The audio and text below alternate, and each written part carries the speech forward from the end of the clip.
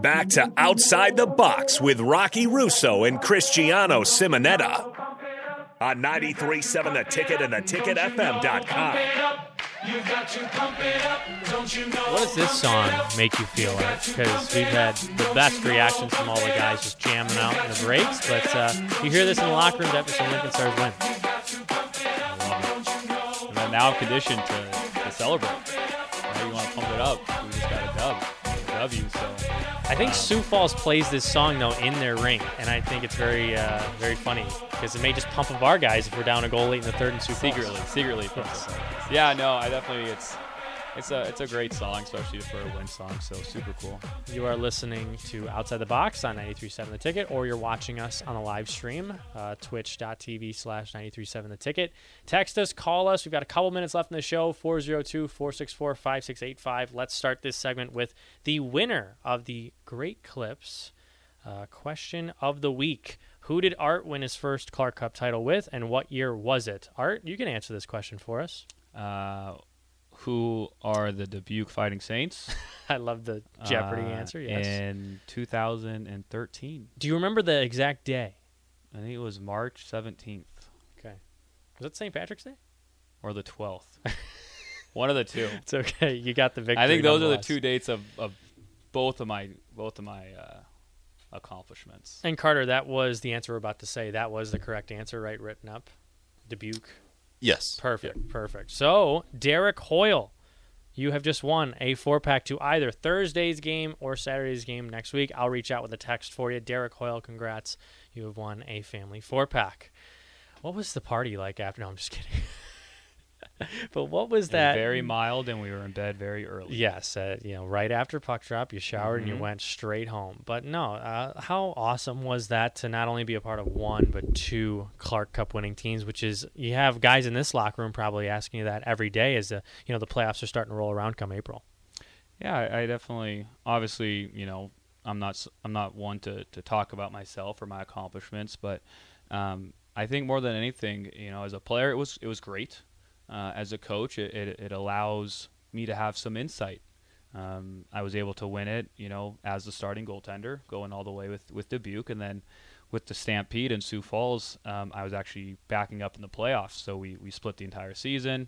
Come playoff time, we went with one guy. He got hot. Stefanos Lekis plays for Wheeling Nailers in the ECHL.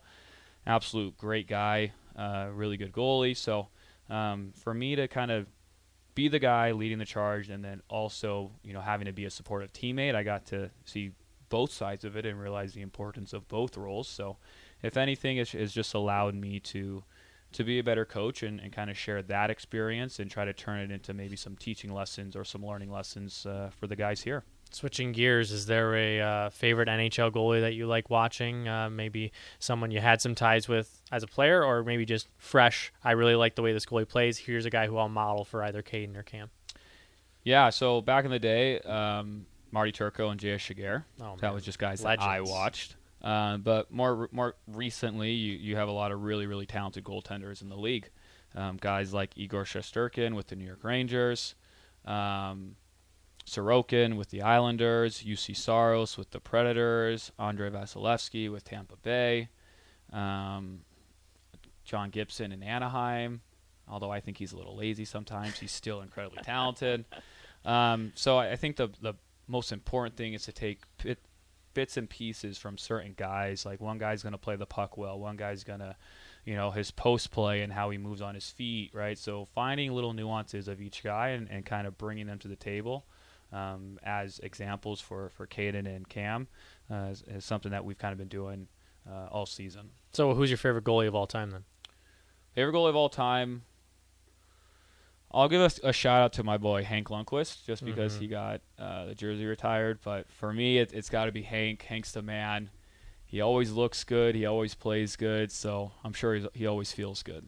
The saves that he would make, whether it's a mass save, he'd throw the blocker out, drop the stick, and a windmill. It was just such a shame that, he never got to win a Stanley Cup. And of course, it comes against, the LA Kings that year, where they were just an absolute menace. Poor Hank never had the goal scoring, so he really couldn't get past, that.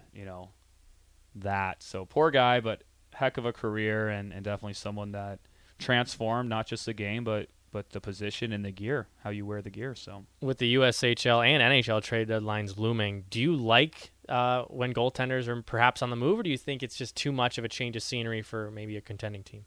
I think it depends. I think for some guys, it's exactly what they need. Some guys, get stagnant in the environment that they're in. So by getting on the new squad, you kind of revitalize some stagnant energy or some motivation, confidence, however you want to look at it. So, but it also kind of goes the other way. Sometimes when you bring a new goalie in and he can't find his groove, he struggles. So I think it all depends. Yeah, I'm very burnt by Ryan Miller's acquisition. The St. Louis Blues being traded from Buffalo. He came in his first 4 games 4-0. All right, this is it. The Blues are going to win the Stanley Cup. Plays against the Chicago Blackhawks, just gets torched through the first round 6-game series. Yeah, it happens. Yeah. Goaltending's a funny position. It happens. One last quick note, Art, before we send it off. Is there one phrase that you could tell any youth goalie or current NHL goalie? What is advice from Art Bry? Puck's gonna come to you anyway. It's a great way to sign. Let it come to you. Don't go get it. Let it come to you. All right, Carter. Thanks for joining us. Art, thank you for subbing in for the last. Thanks hour. for having me. This was a blast. You're listening to Outside the Box on 93.7 The Ticket FM. We'll see you next Tuesday, 8 to 9 p.m.